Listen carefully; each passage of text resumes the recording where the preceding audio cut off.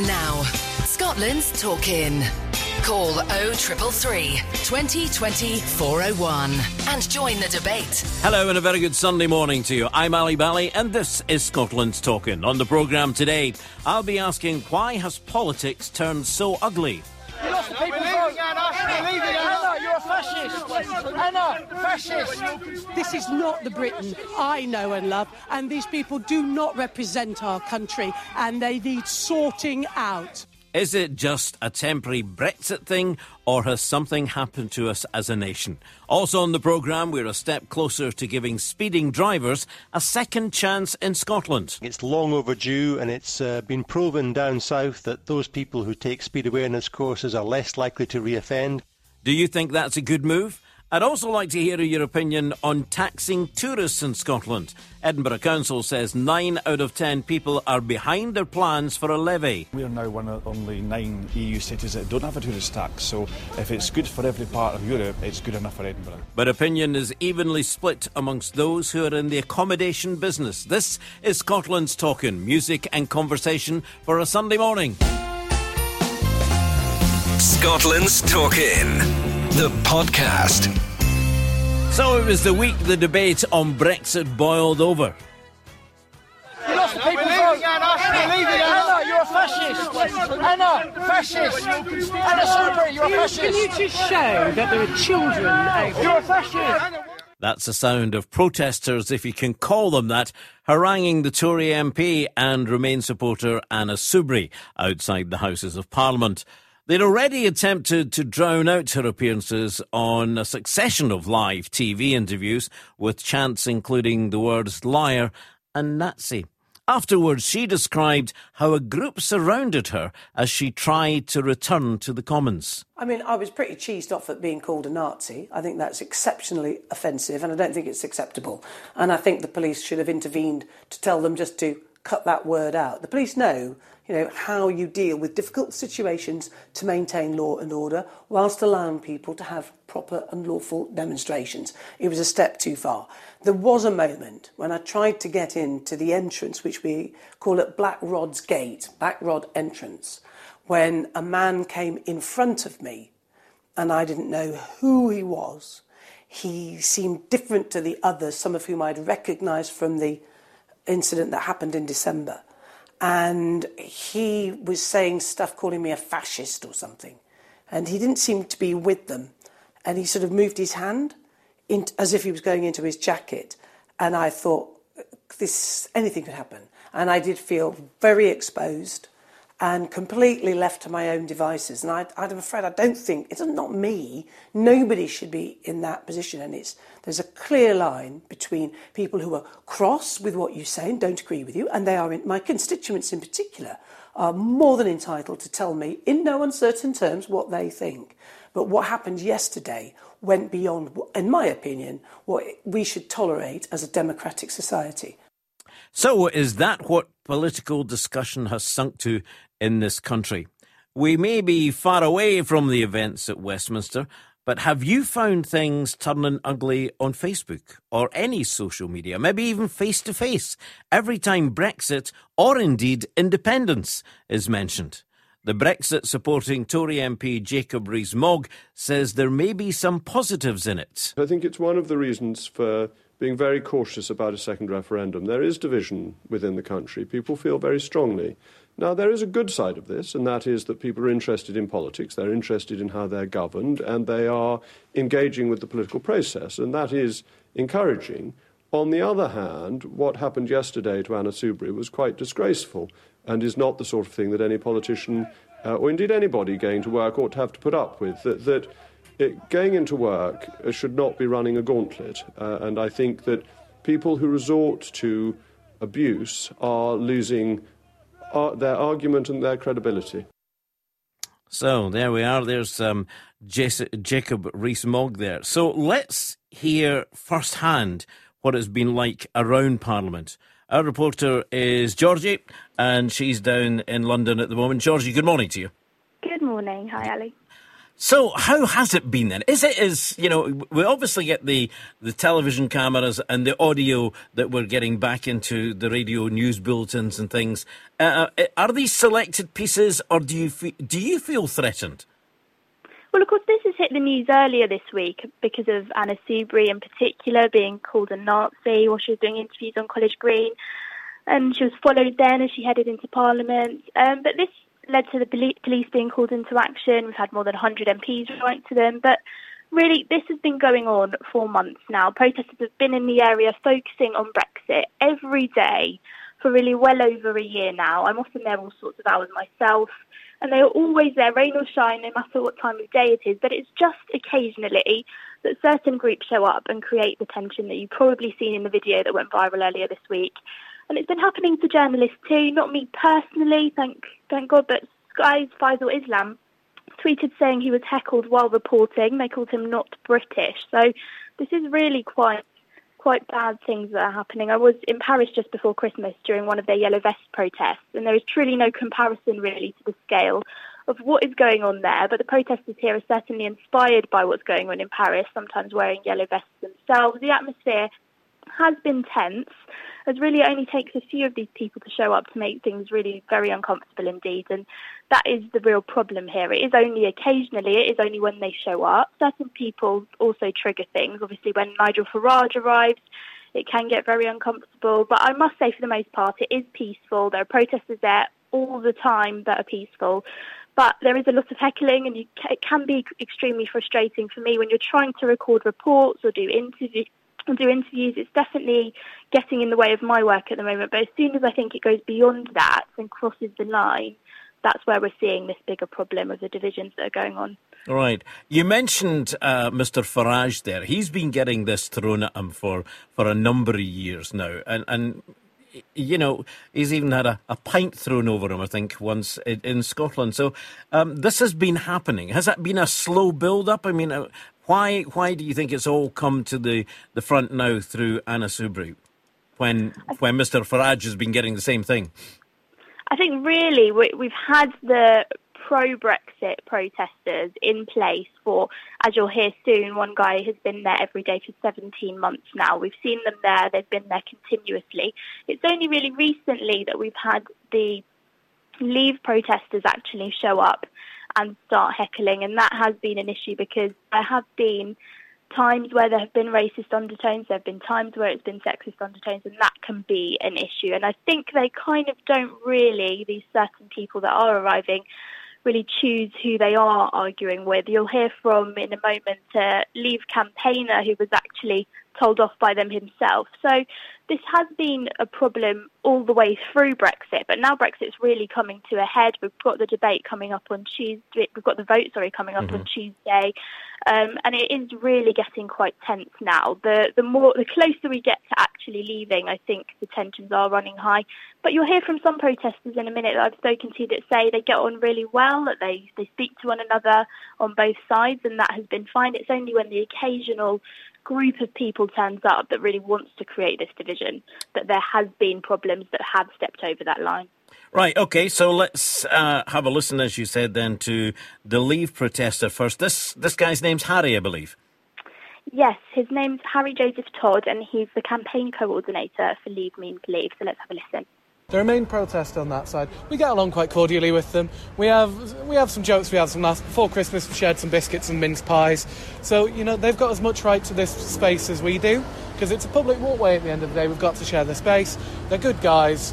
They're very wrong on what they believe, but they are good guys. And they're doing that best of British traditions of peacefully protesting. Those protests haven't, though, always been peaceful, as we've seen over the last week or so. It has verged on kind of intimidating to certain MPs. We know what happened to Anna Soubry. Tell me, when you see that happening, what does that really mean for you as someone that is protesting peacefully here? It disgusts me. When language on either side becomes unacceptable, it disgusts me. I'm a big believer in public debate, as I said. I want to promote it, and when we have that sort of unacceptable behaviour, it just stiffens each side's resolve not to talk to one another at all. And it's part of why we have a problem in Parliament right now. There is no debate in politics anymore. So yeah, you can hear there just how intense it has been over the last few weeks, and it is just occasional. It is when those people show up. We've spoken to people on the other side as well. Steve Bray is the guy you usually see in the background of the news with a very tall, large sign, and he's got an EU top hat. He's now on his 17th month of being outside Parliament. So let's have a listen to what he has to say. Now the Leave campaign, I think they actually see Brexit slipping away. So they're getting angrier and they're coming out now to campaign for either a no-deal Brexit or May's deal Brexit. I have no idea what they want. They're obviously here doing that to MPs they think don't want to leave. You have been, when Nigel Farage and people like that turn up, heckling, doing things like that. Yes. Tell me about that. Do you think that's appropriate? Well, look, when Jacob Rees-Mogg was over in St Stephen's entrance giving a speech, I felt that was appropriate just to shout "Stop Brexit" continuously. Does that not get in the way, though, of him saying his view, people making an opinion on his view at home? It did, yes, and that was the intention, but I mean, I'm here to protest. And he's been there for a while, Georgie, hasn't he? Yes, exactly. Months and months, and I think it is every day, really, that he is there. I sometimes get there at 7 in the morning and he's there. I sometimes leave at midnight and he's still there. So he is one of the really hardcore ones. And actually, he has been, I can't complain, they have been completely peaceful, but they have been very, very loud indeed. And that can be a problem when you're trying to record reports, when you're trying to get the message to people, when you're trying to interview people on both sides, actually, and there's shouting in the background, the stop Brexit continuously, over and over again, just very loud, right in the way of your microphone. So that can be really quite frustrating, but it's only really recently that we've seen a few people show up every now and then and really cause a stir with just how almost offensive they've been when they've been shouting abuse. And that is the difference, I think, between people like Steve, who have been there for a really long time protesting peacefully, and the people that have been showing up lately that are overstepping the mark. And as you say, as it gets closer to the vote, and then again, it looks as though it's just going to continue. We just don't know which way it's going to... Well, we have a reasonable idea as to which way the vote is going to go on Tuesday. But after that, we're not quite sure where it's going to go. So these people will continue turning up and may get even more vocal. Yes, it's likely that it will get more tense, especially because now we know that Theresa May has about 3 days to tell us she's got a plan B after this vote. If it doesn't go through, she's only got 3 days. So this is the problem we're facing, really, because that is a period of uncertainty. She may well say we are going to have another people's vote, and that will cause a huge protest, I believe. And then again, she might say we may extend Article 50 and mean we'll have a bit more time and we won't actually be leaving in March, at the end of March. That again will cause probably huge protests, and so this will continue over the next few months, I'm sure, and probably get more and more tense after the vote on Tuesday. Georgie, thank you very much indeed for joining us and giving us a little flavour of what's happening in your job in London at the moment. Thank you, and we look forward to speaking to you, I'm quite sure, over the next few weeks. Enjoy the rest of your weekend. Thank you very much indeed. Bye. Thank you. Bye-bye. Our London reporter, Georgie Perdumo, who's, as I say, in London at the moment and will be joining us over the next few weeks as we keep an eye on this situation. But as Georgie was saying there, is getting more and more vocal. Do you find that, as I said earlier, we're a wee bit away from Westminster, but do you find that's happening on social media, on Facebook, on people you talk to who may have the opposite view from you? Because let's face it, it is a bit of a mess at the moment. You know, it doesn't matter which way you look at it. It is a bit of a mess. And Brexit getting the blame for everything. We'll have a look at that as well. If you'd like to join us, give us your comments. 0333 2020 401 is the phone number. You can text 61054, start your message with Ali, or email ali@thegreatesthits.co.uk. Plus, of course, we're on Twitter, #Scotland's Talkin'. You're listening to Scotland's Talkin', the podcast. Join the conversation on Twitter @Scotland's Talkin'. Okay, let's get a phone call comment on the wireless now then, shall we? Here's John McCutcheon. Hi, John. How are you doing? I'm doing okay, Ali. But this Brexit, I blame Mrs. the First Minister. She keeps stirring it up. She's got the Labour Party. She's got other parties telling me to stay into Europe. I went down the town on yesterday, and down the town, do you know what they were doing? Waving a big European flag. I said to the guy, what's this? I said, this is Scotland, you're on. And I had a set to with them, because he said, oh, you won't get this, you won't get that. I said, you don't know what you won't get, what you won't get. And I was in the party myself, Ali, you know that. I got put out because I voted out, and I think I've got what I think is right. And I went back after I was and got a little placard, and I stood beside them saying, I want to vote out, and they all disappeared. But they're waving a big European flag. Now I spoke to Mr. Bishop. I did Mr. Fraser, the interview. And Mr. Bishop, I said, what's happening to the party? You guys are paid all that money to look after us. We're here thinking you make what's going to happen. I spoke to Mr. Fraser, the Tory guy, and I said to him, I do what's going to happen is I'm going to jump to one barrier to another. I'm going to be I shouldn't be saying a Tory, because this is the First Minister is standing up and standing up and standing up. So do you believe, sorry to interrupt then, John, but do you believe that we should just go for it and just get on and see then what happens? You know, because Brexit is being, as you know, you're talking about the First Minister. She is doing what she believes is the right thing to do for Scotland. That's fine. You might agree you might agree or you might disagree with her, but that's what she's there to do. And she's saying that we should be staying. But you, a former SNP member, are saying that we'd be better off out of Europe. Is that right? Mrs. Surgeon, ambitions are far forward, and she wants to stay in Europe and flood this country with Europeans. At the end of the story, Europe will be going. But all the place will be full of people and the young people today won't have jobs. The schools are full at the moment. The education is going. The health service is going through Mrs. Sturgeon. When it comes to next voting, I'm going to vote away from, because I want to see another minister, as I told Mr. Bishop, somebody who's going to represent Scotland. And Mr. Scotland, first, I'm not interested in Europe. They can do it as an outcast himself, Ali. What about the opportunities that being part of Europe will offer the generations of the future, John? Well, I think, personally, I think we can go on well without the no vote, because it's getting too much a carry on. Mrs. Theresa May, she's been bamboozled with everything.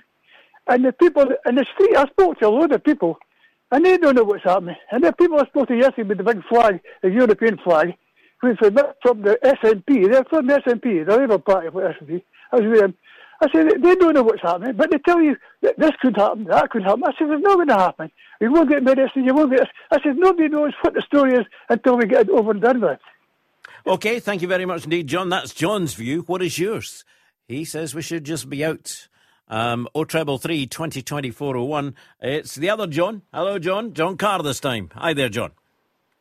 Good morning, Ali. How are you, my friend? Fine, thank you. Your thoughts on this then? Well, first of all, I've got to say that the MPs of this country don't live in our world. They live in a completely different world for us. They must do, because when they sit in the House of Commons and we see photographs of them lying sleeping and how much money they're getting, let's be honest now, Ali. Being an MP isn't a vocation anymore. It's a career, and a very lucrative career. And we have a situation where people are making votes on putting stops to people's money and all the rest of it. And then when they stop for a break, they go into a restaurant and it's subsidised by the people who are taking money off, the taxpayer. It's all wrong. Now, Brexit. The country made a vote on Brexit. And unfortunately, the people that we have got running the country can't make a decision on how it should go. They can't get it right. Now, if they can't get it right, there shouldn't be all this toing and froing. It should be a simple case of do it or go. If you're employed to do a job and you can't do the job, leave and let somebody else in who can do it. The reason I think people are getting so irate with MPs, Ali, is they see the fence getting further and further away. They earn their money. They can go and get a 10% increase, 15% increase. They're getting money here. They're getting expenses there. They're getting this there and that there. And all round about them, There's more and more people. I was just reading today about a girl who lost her money. She got put on some kind of scheme, ended up losing her house, sleeping in her car, lost her baby. This is what's happening in this country. They're feeding on restaurants while 5 miles away people are queuing up in food banks trying to feed their kids and feed themselves. They really want to get it together and see if they can get it together. I think 50% of the MPs that sit in Westminster should be working class, should know how it feels to make a decision between a loaf and 10 cigarettes. No sitting there with a 10,000, I can't live on 60,000, I need to be head of this company, I need money for here, 60,000 isn't enough for me, but 70 odd pounds all right for a pensioner to live on because they're no me. Who do you see? You're saying if they can't solve this, they should get out and make room for somebody who can. Who is there at the moment who could take this Brexit situation and sort it out, do you think? Jeremy Corbyn. Really? Yes. Yes, I do. Because he's the only one. He's the only man I've heard of who has any interest at all in the working people and what's happening in this country to the working people, Ali. And I strayed away from Labour after the referendum, after what they've done. But Jeremy Corbyn, for what I've heard of him and what he's saying, talks sense. Do you think would the Europeans pay any more attention to Jeremy Corbyn than they have of the current Prime Minister? I mean, he is talking about, that the Tories should stand down, call a general election, and if that is the case, he hopes the Labour Party would get in. But those in charge of Europe have said, this is the deal, there's no other deal, that's as good as you're going to get. Do you really believe that Jeremy Corbyn can start from scratch and get a better deal than is on the table at the moment? Well, I heard a gentleman on your programme about a year ago saying that he doesn't think we'll ever leave Europe. It's all a ruse and it'll not happen and all the rest of it. And it's beginning to look like that, Ali. I think that's exactly what's going to happen. We're not going to leave Europe. We're going to take this clause and we're going to jump in and say, OK, we've made a big kerfuffle, but we've changed our mind. And we're going to sit in and all we've done is make a fool of ourselves. I don't understand. If you want to go to Europe, come out of Europe. Other countries can live without Europe. We can live without Europe. We do more trading with them than they do with us, so we can live without them. Just say, right, fair enough, we're out, end of story, let's go on with it. Instead of all this hash-bashing about, just as a thought, see all this campaigning and all this stuff that they're doing and the MPs are doing, how much money is that costing the country, Ali? Mm-hmm. How many millions and millions of pounds is getting floated away to try and bribe Europe into being their pal, even although we want to leave them? Half the reason why we want to leave them is because they're crumbling. They're going down the tubes, and we don't want to be with them. So, if we're this great nation, get out and stand on our own 2 feet. OK, John, thank you. Let's squeeze in Willie. Hello, Willie. Hello, Ali. Basically, I find it very funny when the Tories basically, or a lot of people in the House of Commons speak about intimidation. When the biggest rent mob in the House of Commons is the Tory party, the way that they gang up within the House when someone is saying something that they don't like, they shout them down, they harass them, they harangue them, and then they have the nerve to claim that they're being intimidated when they're outside walking. I saw the scene. It wasn't nice, and I wonder why the police didn't step in and give her a wee bit of an escort. But they have created a situation here where people are seeing what they do in the House, and that's acceptable. So why is it not acceptable to do it outside the House? And get the point of view where the people are getting robbed of. we have a situation where people are starving, people are dying, kids aren't getting educated properly, people aren't getting the proper medical help, and people are getting angry, people are getting frustrated. Yeah. And the people in charge are saying, no, that's not happening. We're spending loads of money. We're doing this, we're doing that, when everyone knows it's a lie. So frustrations are bound to boil up.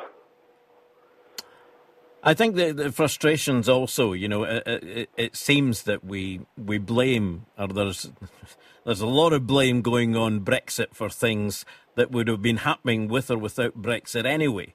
So and I'm thinking of the jobs that have gone this week in the car industry. Those were probably going anyway. And then there was the talk about the Ford plant in Wales. That was talked about a year ago that would go because it lost the contract for the engines it was making for Jaguar Land Rover was coming to an end anyway.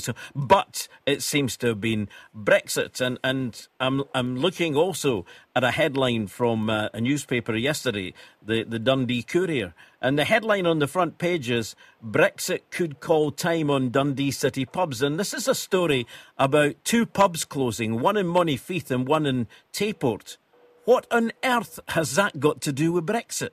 Pubs have been closing in Dundee for a number of years. Exactly. Now. What has a pub closing in Monteith or Tayport got to do with Brexit? Nothing whatsoever, but that's the front page, That's why I don't say a great deal about Brexit. I think Brexit is just another excuse to continue the severe, in inverted commas, austerity programme. That austerity is the biggest lie that has ever been told. There was no need for austerity. Austerity should have just been, we're cutting things to the bone.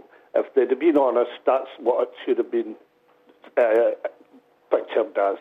And this is just another strand of a 30, 40-year Tory plan to take back workers' rights, to destroy workers' ability to stand up against this. And I cannot see anything changing that, and that's why I see Brexit as. It's all so much hotter when right-wingers are shouting and bawling.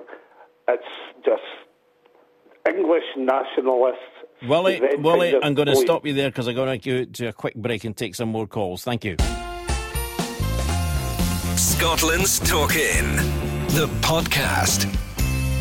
Going back to some of the social media comments we've got here. Maureen says, what exactly is Jeremy Corbyn's policy on Brexit? Going back to John, our taxi driver, who said that Jeremy Corbyn could make a better job of it, of Brexit. Maureen's just asked a simple question that I know that Jeremy Corbyn has been asked many, many times, and there doesn't seem to be an answer. What is Corbyn's policy on Brexit, she says. I don't know, Maureen. If anybody does know, then please get in touch. 0333 2020 401 is the number. And we've got one in here from Peter. Thank you very much indeed for his comment on the Facebook page, and my Facebook page is live at the moment, so if you wanted to comment on there, that's fine. Just a little bit of what Peter's saying. Don't see it the way that others, I'm afraid. I see more people understanding more and more, and the elite getting found out more and more. If they don't understand that more than 11,000 have committed suicide due to their actions but are up in arms because someone called them a name, then they need to find another job. So, are you saying, Peter, that they should just be taking it as part of the job? Surely not. Surely calling people names like that, Nazi and etc., you shouldn't just expect that as part of the job.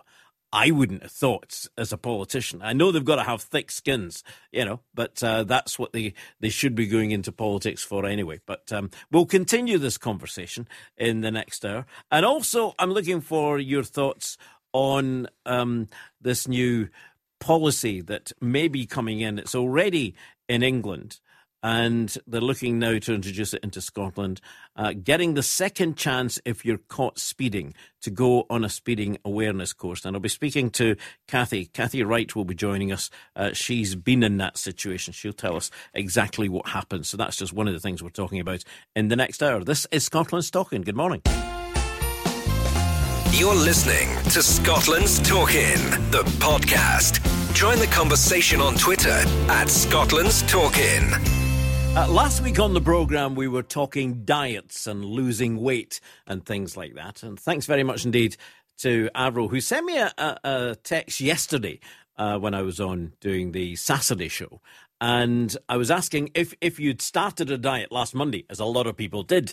I was asking yesterday on the show, how were you doing? You know, genuinely, how was it going? Because it's not the easiest of things to do. I know, I've been there so many times, you know.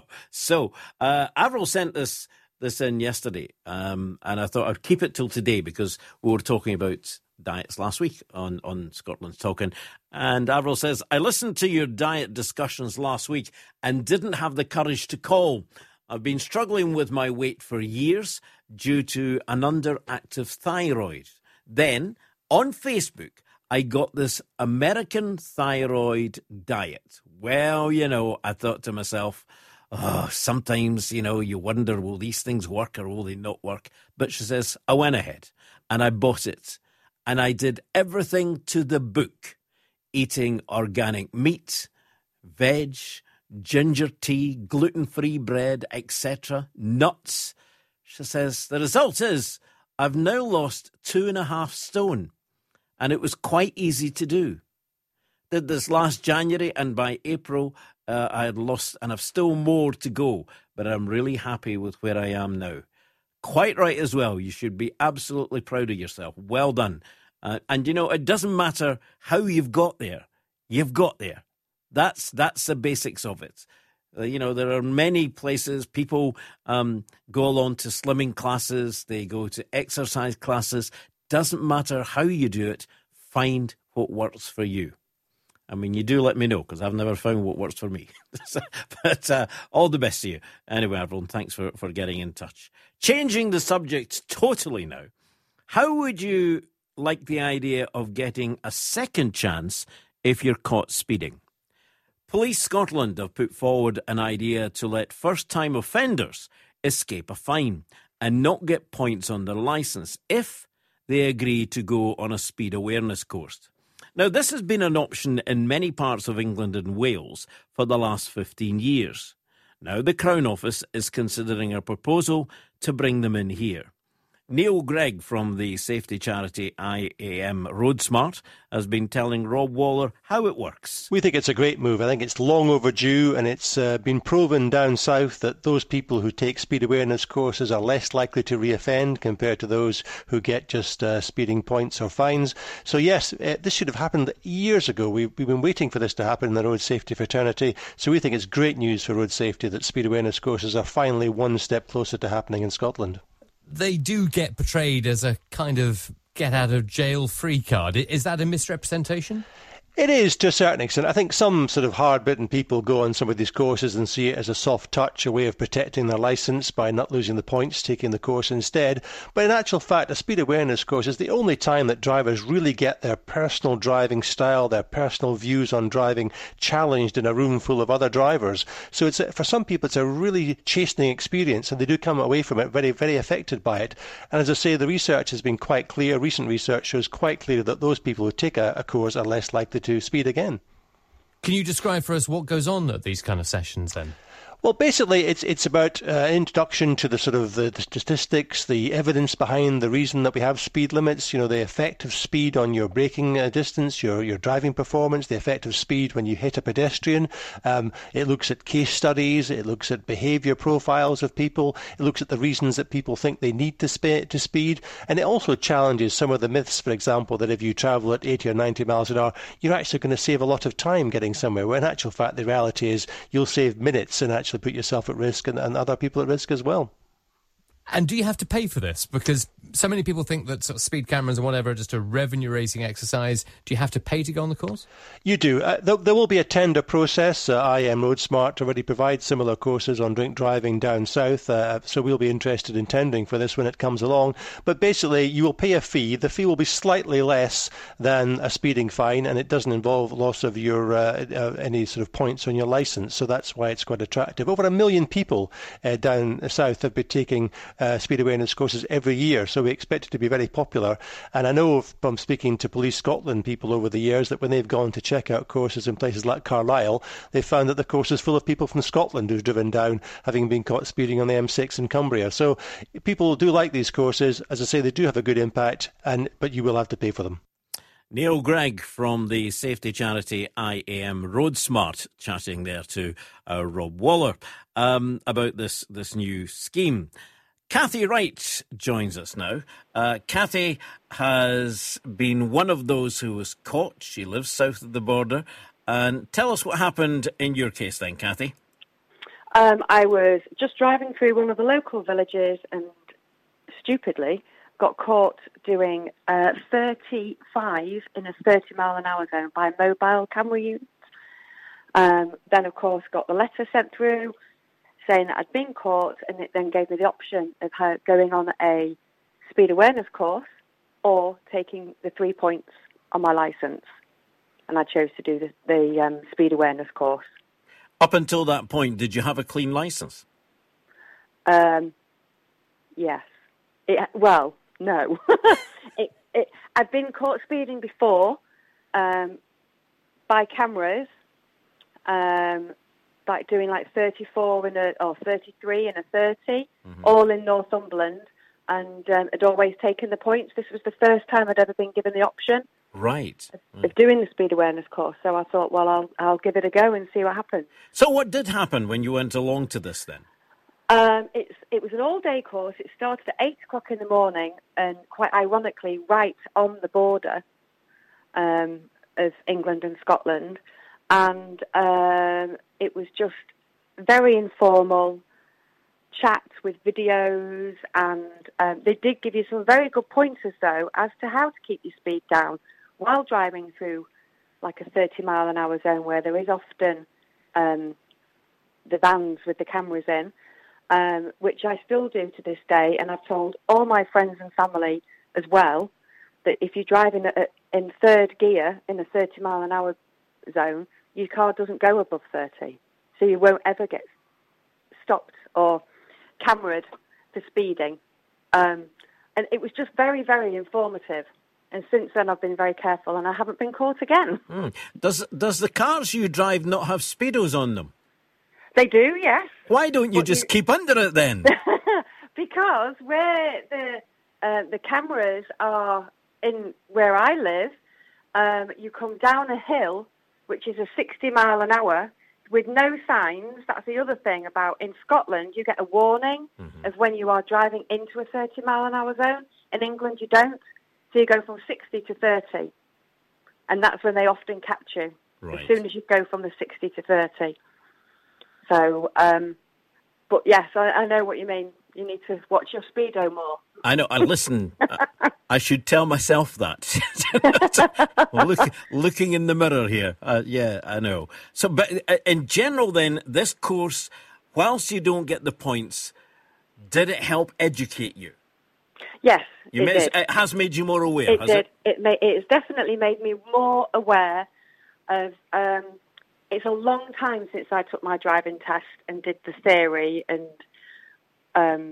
had to remember how street lights mean you have to go into a 30-mile-an-hour zone, and how different, how they're set out differently means a different speed in each area, and it just brings it all back to you. So it's quite a bit like a refresher course, really. So yes, it was very helpful. It really was. Right. And I know that, as Neil was saying just previously, there are quite a few people from Scotland take part in it if they get caught on the M6. That I know, they've said they've gone down, they've taken part in it in Carlisle or whatever, and it has certainly helped them. Were there any Scots on the course that you were taking? In fairness, the majority of the people on the course were Scottish. Really? Yes. some had driven down from Glasgow for that morning, yeah. And they'd been caught, not necessarily on the M6, but on the A1. Right, of course. Coming through Berwick and that way, and further down. So, and also on like the 697 and anywhere coming from Scotland into Northumberland, there's lots of cameras around and police vans that you don't see. So, yes, there was many. In fact, the majority of the people were Scottish, yes, on the course. On that particular course. Well, thank you. On that particular course. Thank you very much indeed for telling us what it's like. And in Scotland, hopefully that this may be something that does happen in the future. As I said earlier, I think it's long overdue. But Kathy, thank you very much indeed for joining us. No problem. You're very welcome. So there we have it then. Do you think it's the right way to go? Or indeed, if someone is speeding? I mean, we're talking here that if you're a first-time offender, we mentioned that at the beginning, you can escape a fine. Now, I'm not quite sure if that's what is being proposed by Police Scotland only for first-time offenders. That wasn't the case there, obviously, with Kathy. She was not a first-time offender, but it was the first time she'd been given the opportunity to take that speed awareness course. Do you think that is a good move forward? What do you think? 0333 2020 401 is the number if you'd like to join us. Give us your thoughts on this. Is it a good one? Because, I can understand someone who's got 9 points on their licence thinking to themselves, this would be great. I'd go down and, I would go to wherever to do this course. But if they've got 3 or 9 points on their licence anyway, then they'll have been caught speeding before probably. So, do they deserve to be let off? What's your thoughts? 0333 2020 401. You can text your thoughts to 61054. Start your message with Ali.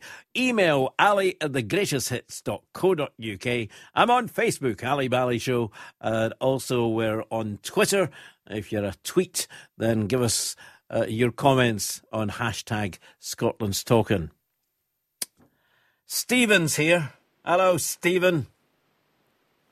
Happy New Year to you. Oh, Happy New Year, Ali. I tell you, my tin opener broke trying to open that free and bent his pie, Ali. I get no Christmas dinner. Still starving. We continue this conversation as to what is the best tin opener to open a Fray Bentis pie. And I know it got a lot of people going. According to John yesterday on the programme, he says a butterfly tin opener is the best type. I've broke 3 of them, Ali. I've broken 2. So there we go. Anyway, let's move on from that. What about the speeding situation then? I think the police Scotland should pull over, turn off the blue lights and get on with try to tackle the crime in these communities. Folk that's speeding over the border, I'm not interested, Ali, in any laws that's in England. Scotland, make the roads safer. All you're sending out there is a wrong message. You'll get boy racers on these roads thinking they're in knock-kill every day of the week, and they'll just go mad, Ali. They think they're all Jackie Shorts and all that. And I would reduce the points from 12 to 9 for these potential offenders. Because all they'll say, all we're going to get is, we can fly about these roads, go to all these meetings, and all we're going to get is a slap in the wrist. No, Ali. 9 points and your licence is off you. And I would even go as far as saying I'll take your car off you. Because there's too many folk get into these courts, and depending who you are, they're getting off, Ali. Mm-hmm. I know somebody, a young fella, I can't name him, in Argyll, 3 months ago, 100 mile an hour in a 40, Ali. No, he got it. I couldn't believe it. £250 fine and banned for 6 months. That boy should have got to jail, Ali. You see, I don't think that. Yeah, but I don't think you can. If you've been on one of these speed awareness courses, right? Let's just say it happens in Scotland, and you're caught speeding, and you're given the choice of the points or the speed awareness course.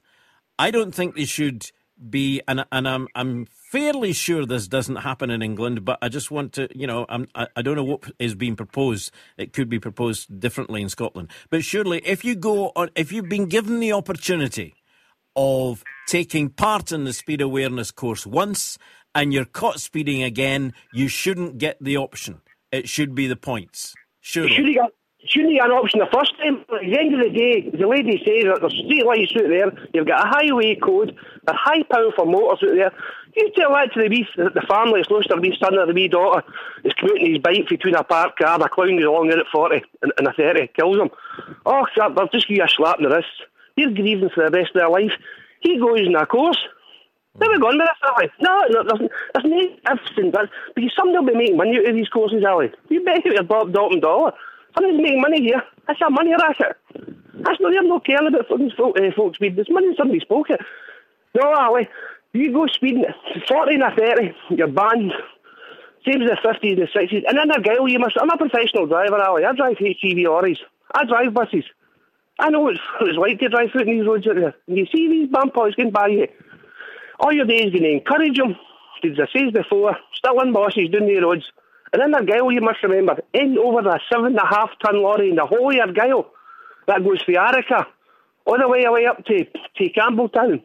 I keep speeding over, you can't get over 40 mile an hour in a 7.5-ton lorry. Slow the traffic down, Ali. It should be the same for cars, and we should be reducing the speed limits in some of these roads. Reducing them, Ali. OK, Stephen, thank you. That's Stephen's thoughts. What are yours? Come on, Eileen, give us yours. Hi, Ali. How you doing? I'm all right, thank you. After that last caller, I sound like I'm a speeder trying to get away with it. But no, I have two questions to ask you. One, the first one is, if you get caught speeding and you do attend this course, do you still have to declare that to the insurance company, to your car insurance? Don't know. Don't know is the answer to that. Yeah. Yeah. It's a good question, and I'd be wary. I'll certainly try and find out that answer. Because that's a very good question. Would you have to declare it? Declare it in what way? I mean, would you declare if you were caught speeding to your insurance company? Yes. Right. Yes. Because they ask you that question. Have you been fined? Yeah. So, I mean, if you don't declare it, then if you have an accident, then your policy is null and void. Because they're always looking for a way out. Yes. Of course. Yeah. Okay, good point. We shall try and find out the answer to that one. Right. And the second question is that if you do attend the course, you do get caught a second time, is the fine higher than it would have been for the first time? And do you receive not 3 points, but 6 points because you've done it twice? I would think that highly unlikely. Each offence would be taken as a different offence. And there is a standard, there is a standard fine and points depending upon what speed you're doing. There is this gauge, isn't there? There's a level you can go to. So I don't think it would be higher because you've taken part in a speed awareness course. I wouldn't think that would be right. Would you? I don't know, because you've already been done and you've been given the choice. Yeah, but if you take that choice to go on the speed awareness course, that's good and well. If it hasn't worked and you get caught again, then you'll get the points. I don't think there should be, as I said earlier, don't think there should be a second choice to go, or a second chance to go on another speed awareness course if you've already been on one. No, I know that. Yeah, no, I get that. I understand that. But if you had been caught twice, the first time you go on the course, the second time, okay, you didn't really pay attention, so we're going to double fine you for that. Right. Okay. Have you been caught? Not recently. Oh, very, very good. That's a total body swerve, that one. Not recently. All right. How many points have you got on your licence then? Oh, no, it's clear now. It's all clear. All right. Oh, you smug woman, you. It's clear at the moment. Yeah. At the moment. At the moment. Okay. Thank you very much indeed for calling. Thank you. Alistair, how are you doing? I'm doing no bad. You're good self. I'm good, thank you. Now, what's your thoughts on this? Right. Well, I've been on one. You've been on the speeding course? I've done one, yeah. I did one when I lived in England. Right. Unfortunately. One of your previous callers was a professional driver. I was a professional driver. I'm retired, bus driver. But I was caught in my car, not my bus, obviously, because I'm a professional driver. Of course. Now, you get the choice between 3 points or the course. Providing you don't reoffend in 2 years, it's finished. But if you reoffend, you don't get the second choice. you're done straight away. Right. That's how it worked. That's when how I it works did there. it. Right. So you get that 2 years buffer, if you like. Yes. If you do it after the 2 years, you possibly would get offered a course again. But within 2 years, no, hard luck. You've had one chance. You've messed it up. You're getting the points. But you'll only get the 3 points for that offence. They don't backdate it. Right. Got you. Right. So there you go. Okay. Yeah. I'm surprised. I'm surprised that you actually get this second chance after 2 years. So I am really, but there you go. That may not happen because up here it might be slightly different. How we like to make things different from elsewhere. Well, that's right. What was it? Charles Dickens, Mr. Bumble, the law is an ass. So you never know. You never know. Alistair, thank you very much indeed. Thank you. Thanks for clarifying that. Thank you. Bye-bye now. Okay, bye-bye. Right, it's 26 and a half minutes after 11. This is Scotland's Talking. If you've got a comment on the speeding, or indeed we're talking Brexit earlier, that's all right. We can take your calls, or indeed get in touch in the other ways. But the phone number, 0333 2020 401. Scotland's Talking, the podcast. On to another subject. Do you think it's time we started taxing tourists in Scotland? It's something that's been looked at in visitor hotspots around the country, but the place where the plans are most advanced are in Edinburgh. The council has been conducting a consultation on its plan to bring in a £2 per night levy. And they say the money would go to making life better for the people who live there. Now, 90% of residents back it, but only half of businesses do. Our chief reporter, Hope Webb, has been speaking to Deputy Council Leader Cammy Day for Scotland's Talking. So there's over 4.5 million visitors come to the city every year. That creates nearly £2 billion worth of income to the capital city. And that creates a huge demand on the services that we need in the city, having that many people around, primarily around the city centre, but impact on the wider city. So we need an additional resource to invest in that, and this is what we're looking for the tourist tax to do, to help create a better environment for the capital city to grow. This obviously has shown that residents are overwhelmingly in support of it, but businesses not as much. It's a little bit of a 50-50 split, really. I know a lot of them are concerned about the implementation, what it will mean for people wanting to come stay in hotels, for example. What do you say to that argument? So none of the issues that's been raised by the sector have been evidence-based. We are seeing a majority of the evidence, a majority of the Edinburgh-based accommodation providers in support of tourist tax. And we're seeing some of the big chains like Virgin Hotels, Apex and the S1 Group all saying they support tourist tax. So I would welcome the discussion. The council leader and I have been having a number of sessions with the sector, and whilst I accept we have some issues with it, there's no city in the country that has had a detrimental effect to a tourist tax, and if there is that evidence, then we'd like to hear it. And we know places like Barcelona have implemented a levy of the same kind. I mean, what have you seen from cities like that?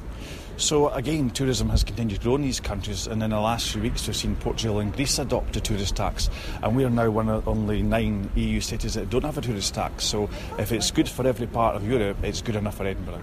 Gary Clark is from the Federation of Small Businesses, and he told Hope why he's one of those who are against it. It does seem to be an even split in terms of the City of Edinburgh Council's survey.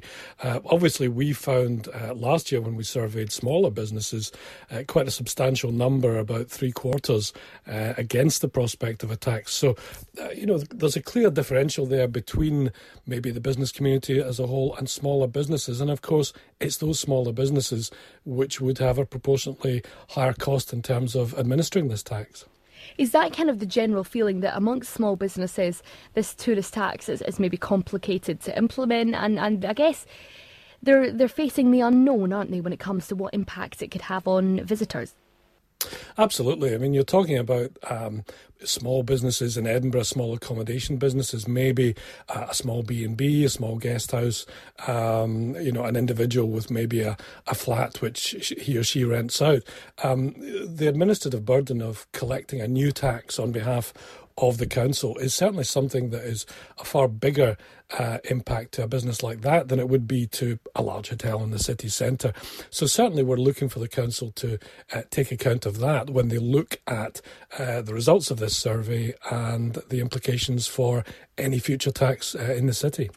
It has been a controversial discussion even from the get-go, hasn't it? And I think the main reason is because tourism is such a huge part of Edinburgh, really, isn't it? It's at the heart of it.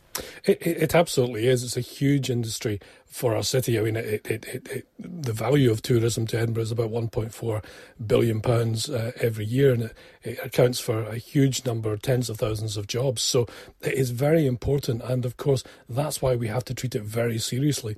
It is welcome that the Scottish Government has stepped in and looked at the prospect of a tourism tax, not just in Edinburgh, but across the whole of Scotland, because if we're going to go down this route, then we have to be very clear and very careful about the potential outcomes. Gary Clark from the Federation of Small Businesses talking there to our chief reporter, Hope Webb, about a tourist tax. What do you think of it? Do you think we should be going ahead with it? I can hear what Gary's saying in there as well. You know, even the small bed and breakfast, it's going to be an extra admin situation for them to collect money, or somebody who just comes and maybe rents a house somewhere. How do you get him? And who is a tourist tax? If a hotel is charging a tourist tax, if someone from, let's say, somewhere else in Scotland checks into a hotel, do they get charged that tourist tax as well? And how do they say, no, I'm not a tourist, I'm actually here on business? There's loads of questions there. What do you think? 0333 2020 401. Thanks, Hope. And Hope Webb celebrated her birthday this week. So happy birthday, Hope. Hope your head's okay today. Rough night last night, I believe. Right, let's go, Michael. Hello, Michael. Hello, Ali. How are you? Fine, thank you. Thanks for calling in. You want to talk about speeding? Yeah, I did this course about 3 years ago, and I was booked in Sheffield for doing 34 in a 30-mile zone. I was down visiting my son and his family. I wasn't aware until I got home there was a letter waiting for me. Anyway, I phoned Yorkshire Police, and they told me the nearest place was Carlisle. I asked why not in Scotland. They said they discussed this with Scottish Police, and they didn't seem to be interested. So you went to Carlisle then? Yeah, I did. I went down to Carlisle, did the course down there. Right. Was it a case, though, Michael, of just getting it over with so you didn't get the points, or did you come away... How did you feel going down? Did you think you were going to learn anything anyway? Well, I went with an open mind, but as I say, at the beginning I felt this was just another money-making policy. But I must say, once I arrived there, it was very informative. I learned about streetlights, the distance between streetlights and spacing of the lines on the roads and such forth, which I wasn't aware of before. But the other thing was, somebody said that it was a 2-year gap before you could do this again. I was informed it was 3 years. All right. And there was also a limit on the speed over a certain, I can't remember what it was, but if you're doing too fast, you just weren't eligible for this course. So there are some rules and regulations in there, and if it was to come in Scotland, then we could, whoever's looking at this law, or lawmakers in Scotland would say to, maybe to try and improve on what is already available in England. Yeah. Oh, yeah. You would recommend it? Yeah, I would recommend it. I wasn't aware of this at all, but people had heard some when you say it was 15 years it's been going down there. Yes, I was aware of that, yeah. So how long ago was it you were down there doing it? I think it was about 3 years ago. I think it was about 2 or 3 years ago at most. And have you been done for speeding again? No. I've done for speeding once before, 1964 in Darvel. And that's it? The guys with the white coats, the big box in the middle of the road. That's going back a wee bit. That's going back a bit, yeah. Michael, thank you very much indeed for giving us your thoughts on that. Chris wants to talk about speeding as well. Hi, Chris. Hi, good morning. Good morning to you. What's your thoughts on this? Well, I just think we really have to be careful with the tone of these kind of discussions. Like, you're asking people, have you been caught, and almost having a laugh about it, like everybody speeds. So last year there were 36 people in the UK killed by terrorism. Do you have an idea of how many people are killed annually in the roads in the UK? You're going to tell me? I am, yeah. It's about 1,700 on average. So about 50 deaths in the road for every one by terrorism. And I think if we were having a discussion about, knife violence, we wouldn't say, have you been caught carrying a knife recently? I just think we need to change the tone, change the way that we discuss this, and treat it as a really serious issue. It is I never said it wasn't a serious issue. Sure, but I think the tone of it is just that we expect everybody does it. We are all, how many points have you got? How many times have you been caught? But we do. You do. Most people do speed at some point. Are you telling me you've never... First of all, are you a driver? I am, yes. And have you never been caught speeding? I've never been caught speeding, and I wouldn't say that I speed in general. I'm not going to say I've never gone 21, 22 and a 20, but in general, I look at the sign, I follow the rules, and that's the simple way of avoiding a speeding fine. And I think the level of enforcement we have by the police in the country is so limited. People speed all the time and are caught so rarely, despite the fact that it's a killer. I don't think they're caught so rarely. I don't agree with that at all. I think a lot of people are caught. There are speed vans, speed cameras. They're called safety cameras. They're called safety cameras for a reason. Well, I live in Edinburgh in a 20-mile-an-hour zone on the road outside my front door, and I imagine the vast majority of people are going at 25 or 30 day in, day out, and I've never seen any action against that. And we know from statistics that drivers hitting pedestrians at 20 versus 25 versus 30 versus 35, the rates of survival are hugely different. And so we need to be taking this a lot more seriously. And if speed awareness courses work, that's fantastic, but we need a lot more enforcement. No, I certainly, where we would agree is on 20-mile-an-hour limits within built-up areas. I think even the police have said that they find it difficult to police this, because they can't be in every housing street and whatever. And you're right, it's people do probably not observe the 20 miles an hour limit as much as they should do. Right, there are lawbreakers day in, day out, and we know that 3% of pedestrians are killed at 20 versus 50% at 35. These limits are really there for a reason, and we need to be doing more to make people take it a lot more seriously. OK, thank you very much indeed for your call. You're listening to Scotland's Talkin', the podcast. Join the conversation on Twitter at Scotland's Talkin'. Back on the phone lines, Ian, good morning to you. Ali, good morning to you.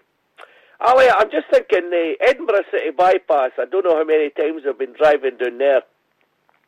And okay then, I've got to be doing less than 70 mile an hour. I look in my mirror and here's, sometimes you used to call them jam sandwich, a police car, and it would rocket right past me. Now, it's not got its blue lights on. If it's got its blue lights on, obviously somebody's in trouble. They've got to get there as quick as possible. But going past, I would say, without the blue lights on, surely they are breaking the law. They should be setting an example for us. If I was doing 75, they'd be quick enough to stop me. But, okay then, is there such a thing as a citizen's right to tell the police, wait a minute, pal, you should be setting an example here. I can't do the speeds you do. Some of these guys, I'm not saying that they're all the joyriders out there. They might be on a mission, whatever they maybe want to go there so that wherever they're going, they didn't want the people to see that they're getting there as quick as because they've not got their blue lights on or whatever it be. But if they've not got the lights on, to me, they're just out there on doing their job as they do. They should be sticking to the speed limit the same as us. But what about our previous caller? Surely he has a point there when he's talking about we should be taking responsibility for ourselves. 100%. Never. We shouldn't be saying, look, the police do it, so it's okay for us. That, is, and I agree with him, it is a serious subject. Ali, you could do 20 mile on a push bike. Do you not agree with the 20-mile limits then? Yes, I do, and all the stats that he's talking about, when it's a bump-to-bump, whether it be a pedestrian or another vehicle, obviously it's not going to be near as serious, but I mean, if you go to 20, you've got to knock it down to 15, and you've got to knock it down to 10, and you've got to have to be walking in the front of a vehicle with a red flag, like they did a couple of 100 years back. Mm-hmm. I don't know. The other thing I was going to say, as far as blue lights are concerned, I'm staying in Pennycook, and there's still a story goes about this. This guy used to drive an ambulance, and I won't mention any names here, but when you would hear the G-Jaw going, this guy used to stay along the road for me, driving an ambulance, and I'm going back maybe 30, 40 years, and I was writing it was this guy going home for his dinner, putting the blue lights on. Well, I don't know. Such is life, such is life. Anyway, enjoy your show. The stories of Pennycook. Ian, thank you very much indeed. Thank you. Let's go to Fred, who's in Aberdeen. Fred, hi, how are you? Hi, good morning, Ali. Oh, sorry, good afternoon. It is indeed. No, it's still morning. It's still morning. Don't do that. I was right first time. I was right. That's okay, Ali. yeah. Hi, how are you doing? I'm all right. Now, this morning we've Ali? been talking about various subjects. What do you want to talk about? Right, Ali. All I want to mention is I know it's an ongoing thing, or it will be an ongoing thing. I'm kind of very disappointed that the First Minister has taken up this bill for people like the two ladies, which have been in the news, etc., recently, and for it to fail as it has done very miserably, and it's cost the Scottish taxpayer 500,000-600,000, which is just another, just rub it out because it's Scottish money. We don't have to worry about that.